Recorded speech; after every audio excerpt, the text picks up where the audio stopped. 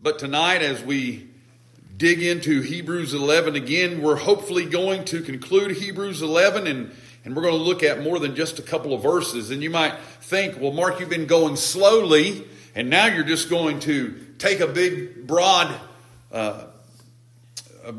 stroke and cover several. But the reason I'm going to do that is because that's what the author does.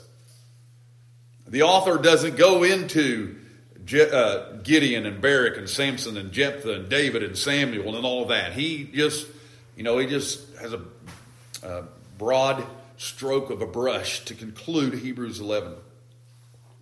But if you remember, what we've done during this study is that we have looked at how the just live by faith. And again, Hebrews 10:38, where it says the just live by faith.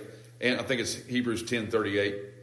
But anyway, and we've been given examples of this is how the just live by faith. And the author of Hebrews has gone back to the Hebrew forefathers, and he's given us an example of how those forefathers lived by faith. And we want to remember the reason why he is writing about the Jewish forefathers. It's because these who are receiving this letter are Hebrew Christians, or those who are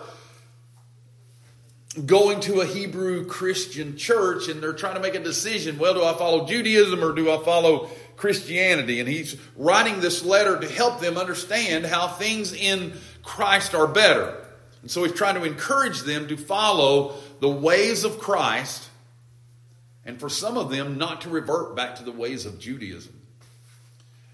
So again, the author of Hebrews has given them example of their forefathers and how their forefathers walked by faith, believing in the promise which is to come. And that's the same thing he's going to try to include, to encourage these recipients of this letter to do, is to walk by faith, believing in the promise of that which is to come. Hebrews 11:32. And what shall I say more? For the time would fail me to tell of Gideon and Barak and of Samson, of Jephthah and of David also, and Samuel, and of the prophets, who through faith subdued kingdoms, wrought righteousness, obtained promises, stopped the mouths of lions, quenched the violence of fire, escaped the edge of the sword, out of weakness were made strong, waxed valiant in fight, turned to flight the armies of the aliens. Women received their dead raised to life again, and others were tortured, not accepting deliverance, that they might obtain a better resurrection. And others had trial of cruel mockings and scourgings, yea, moreover, of bonds and imprisonment. They were stoned, they were sawn asunder, were tempted, were slain with the sword. They wandered about in sheepskins and goatskins, being destitute, afflicted, tormented, of whom the world was not worthy. They wandered in deserts and in mountains and in dens and caves of the earth. All these, having obtained a good report through faith, received not the promise, God having provided some better thing for us, that they without us should not be made perfect.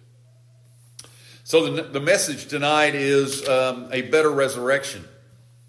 So we think about all of these, and we begin by just looking at all of these in the beginning and thinking about, well, how did they walk by faith? And it's interesting for us men, because on our men's Sunday school class right now, we're going through the book of Judges, and we're looking at Gideon and Barak and Samson. And what we know is, as we've studied them,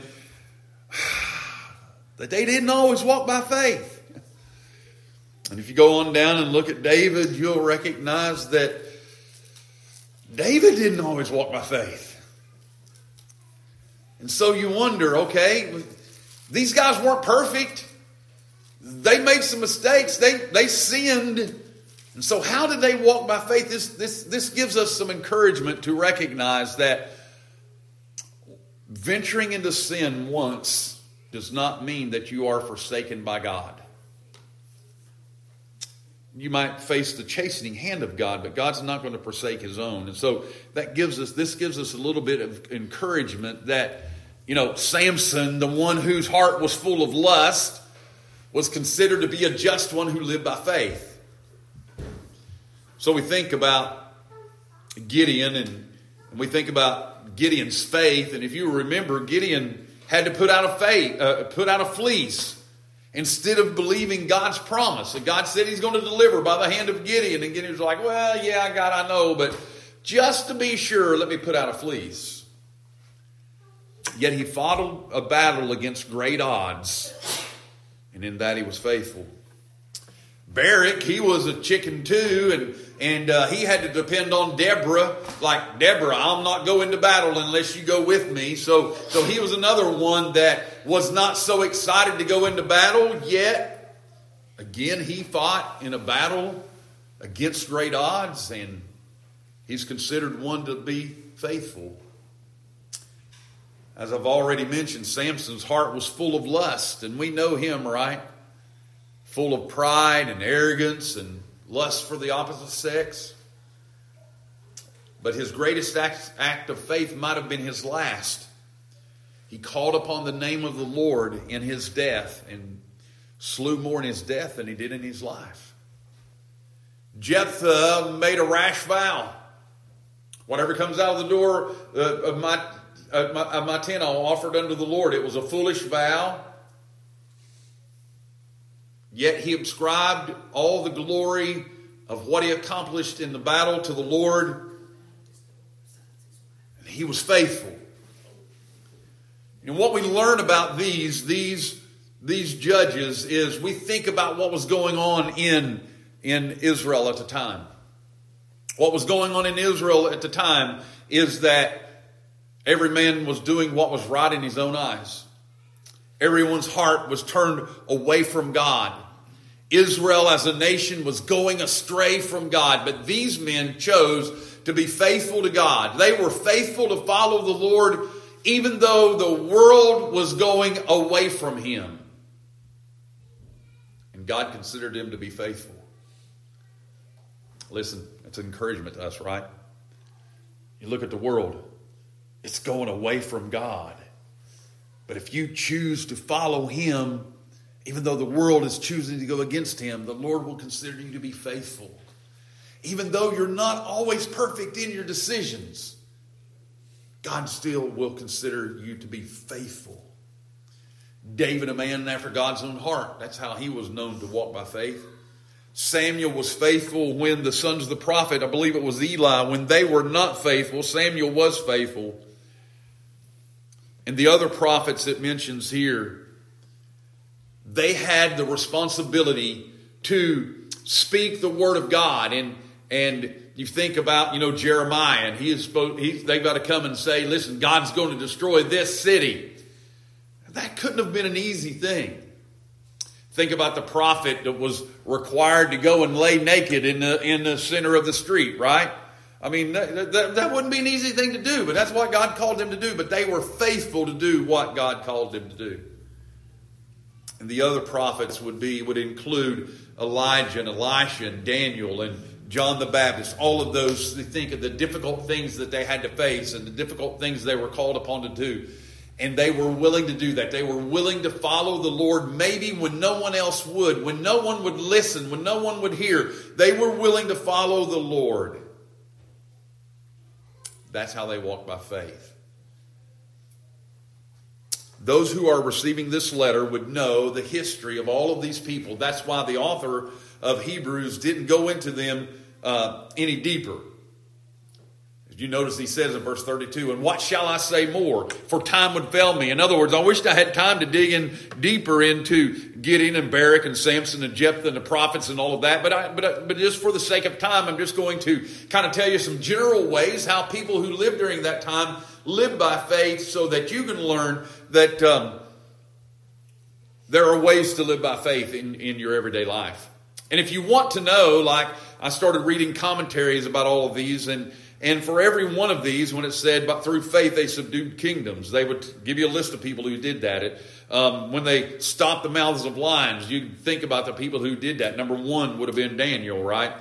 Quenched the violence of fire and escaped the edge of the sword. If you want to dig into those and to see which Bible characters would have been involved in each one of those, you're more than willing to go do that, and you can find that information. But I decided that I wouldn't try to do that tonight because we would, I just wouldn't be able to cover it all tonight. So anyway, that information is out there. But you go on and you read, and you go on down through verse 34, through verse 37, and you see all of these various ways that the just walk by faith. So However, in each of these things, there is one prominent point that sticks out. The prominent point is that they were faithful to follow the Lord even though they had to face death. They were faithful even though their faithfulness might cause them to lose their life. And that's a word of caution for us. MacArthur says the point is that they all courageously and uncompromisingly followed God regardless of the earthly outcome. And if we want to be one who obtains a good report, then we need to be willing to courageously and uncompromisingly follow God regardless of the earthly outcome. No matter the cost, even if it cost us our life. And we notice that the reason they did this is, notice at the end of verse 35, it says that they might obtain a better resurrection.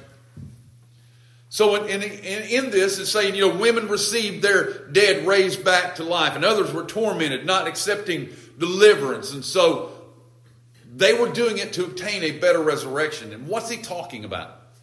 The better resurrection is the eternal resurrection. I mean, they received their sons back to life, but their faith in God was not so that they could receive their son back to life. Their faith in God was because they knew they had an eternal reward waiting on them.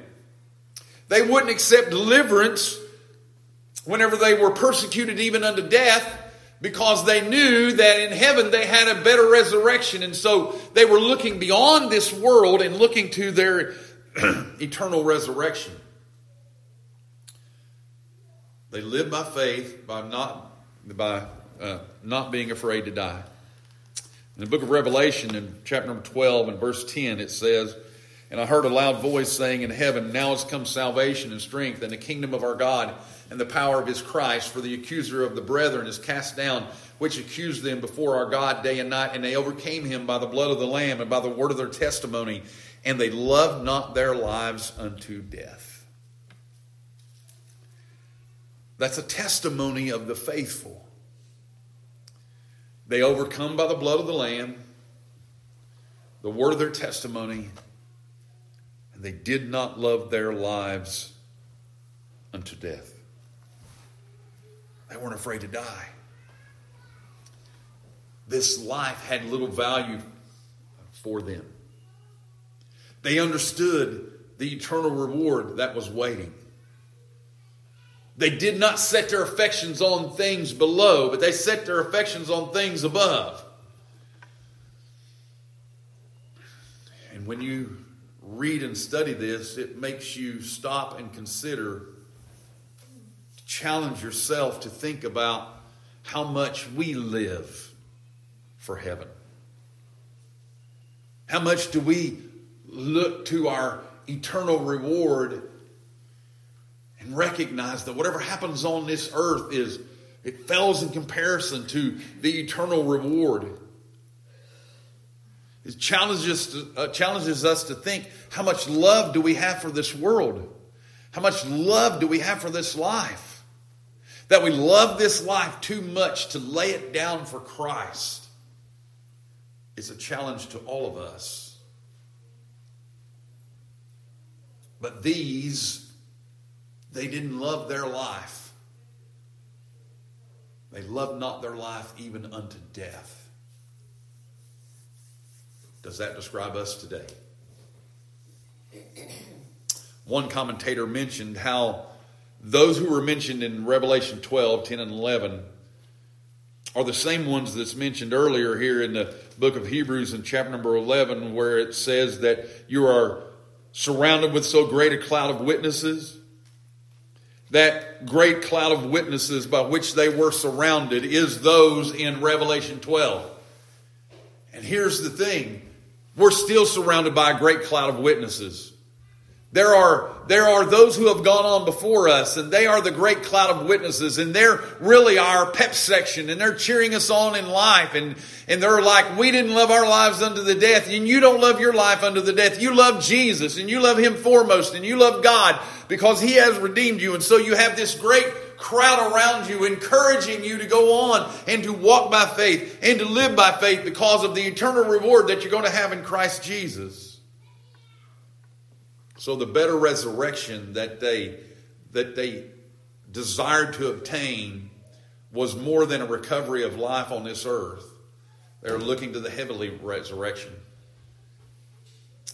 It is not they walk by faith so when they get to heaven, their resurrection would somehow be better. No, it's they know the resurrection is better than what this life has to offer. And this caused me to think as I was studying this message, and I think of this often. If we will trust Christ for eternity and what we can't see, like all of us here tonight, I think, believe that when we die, we're going to go to heaven and we're going to see Jesus. We're going to see Him face to face. And if we will trust Him for the unseen, for the eternal, why won't we trust Him in what we can see? In that which is physical here, tangible on this earth. We have more faith, I think, in looking toward the unseen than we do in the seen. Maybe we think that, well, God's not going to work in this area of my life or whatever. But we should think about what God is going to do us because we are His children, and we should walk by faith. You'll notice also about these, and it goes on in verses 36 through 37 and tells us about more things that they experienced. And again, this is talking about Old Testament saints. You know, at the beginning of verse 38, it says, of whom the world was not worthy. Now, it's interesting that is put in parenthesis, and it's like the author of Hebrews, as he's going through this list, he's got this little side note, and he wants to make this little note, and as he's thinking about these people, and maybe he even has some people in mind as he writes each one of those things, and as he remembers the faith of these people, he says, the world is not worthy of them. Gill says this about this verse. These words are inserted in parenthesis to remove or prevent such objections as these, that they were restless and unquiet persons that made disturbance in the world and so unfit to live in it. So maybe these Hebrews knew that other Jews were saying, yeah, but you're going to follow that person that was stoned and sawn asunder. They got what they had coming to them. They were just a problem child, and they deserved what they got. And so maybe the author of Hebrews is trying to help these Hebrew readers to see they weren't unfaithful, they were very faithful. Gill goes on to say, and that they were, and to show the great worth and inestimable value of the people of God, which exceeds that of the whole world. And so they were faithful, and they have great value, and the world is not worthy. And folks, you know that we as Christians, we are I'm trying to think of the right word, the buffer for this world against the wrath of God. God doesn't pour His wrath out on this earth because of His people. We restrain wickedness on this earth by us choosing to live righteous and moral lives and demand that laws are made according to Scripture and expect people to live in accordance with the Scripture. You recognize that we are the restrainers of sin. What would happen if all of the Christians who had morals and demanded that you follow the Scriptures, what would happen if all of them said, okay, just go ahead, have it the way you want it? How wicked would this world be? You see, we are the protectors of this world. And we're standing for righteousness and truth. And we are keeping the sinfulness of this world from running rampant. Every time you stand up for what is right, you're protecting the weak. You're protecting the weak from sinful people. Not directly, it's indirectly, but that's what you're doing. And so I'm saying, listen, every time you live righteously, you're protecting this world. You're buffering this world from the wrath of God. And the world's not worthy of you. Listen, they're going to call you wicked. They're going to call you a bigot. They're going to call you a stick in the mud. They're going to say you're old-fashioned or whatever they want to say, any kind of derogatory term they want to use. And they're going to speak negatively of you, but they're not worthy of you because of your righteousness, because of your holiness, because of your desire to do good. Just remember that God is going to honor that, and God is going to reward you. Listen, the world is not deserving of those who walk by faith. The world, with all of its hatred for God and the Word of God, does not deserve those who will live and speak in such a way as to warn them to flee from the wrath to come. We live in an age which is increasingly angry at the people of God. They will accuse us of all types of wrong. When we believe what the Word says, they think we are evil. If we speak up for life to the world, that's evil. If we speak up for biblical marriage, the world says that's evil. If we speak up for God's design for gender, male and female, we're evil. The world's not worthy. But that can't hinder us from following the Word of God. The world is not worthy of those who will point them to the truth. Yet we love them in spite of their hatred for us. And we point them to the only hope that's in Christ Jesus. No matter what their response is, we still point them to Jesus. No matter how they might hate us or ridicule us or whatever, we still point them to Jesus. And the world's not worthy. Verse 39 says, and these all, having obtained a good report through faith, received not the promise. So they walked in faith, even though they walked only after a promise. Remember, verse 13 says, these all died in the faith, having not received the promises, but having seen them afar off and were persuaded of them. So they didn't know about Jesus. They didn't receive the messianic promises. They didn't live to see the messianic promises. But they obtained a good report. God spoke highly of them. And when compared to this world, they were shining forth as bright lights. Matthew 13:43 says, then shall the righteous shine forth as the sun in the kingdom of their Father. Who hath ears to hear, let him hear. When I'm studying, I listen to a playlist called Beats for Study. And it's all instrumental music, violins and cellos and that kind of thing. But they play some contemporary songs or some anyway. And while I was typing that verse out, the song came on. You're a shining star, no matter who you are, shining bright to see what you can truly be. Earth, wind, and fire. But anyway, there was no lyrics there, but as I was typing that song came on, and I thought, well, it has to be, it fits, right? Listen, you're a shining star. Understand that. You're living in a world of sin. Be that shining star for Christ. Shine forth as the light of the sun as you stand and walk in your righteousness so that you can obtain a good report. God having provided, verse 40 says, some better thing for us, that they without us should not be made perfect. A better covenant is sealed with the blood of Jesus. The Old Testament saints didn't grasp how God would provide eternal life, how righteousness would be gained for those who are sinners. But the cross points us to the way. By the cross, we recognize now how Jesus obtained eternal redemption for us. We recognize how it is that God can be just and the justifier of those who will believe in Him.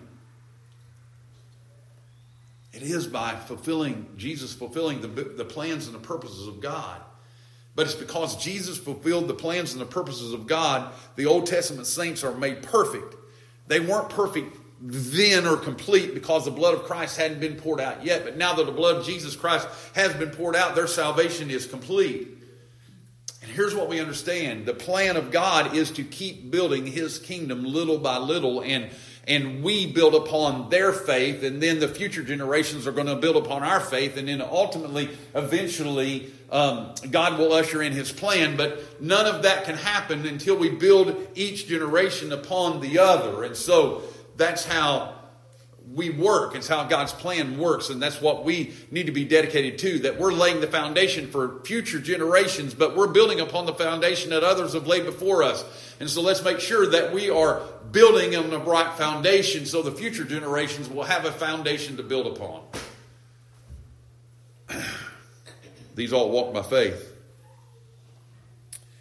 I want you to walk by faith also because you have been justified and because you possess the hope of the resurrection, so the future generations can build upon what we have, with what we are building.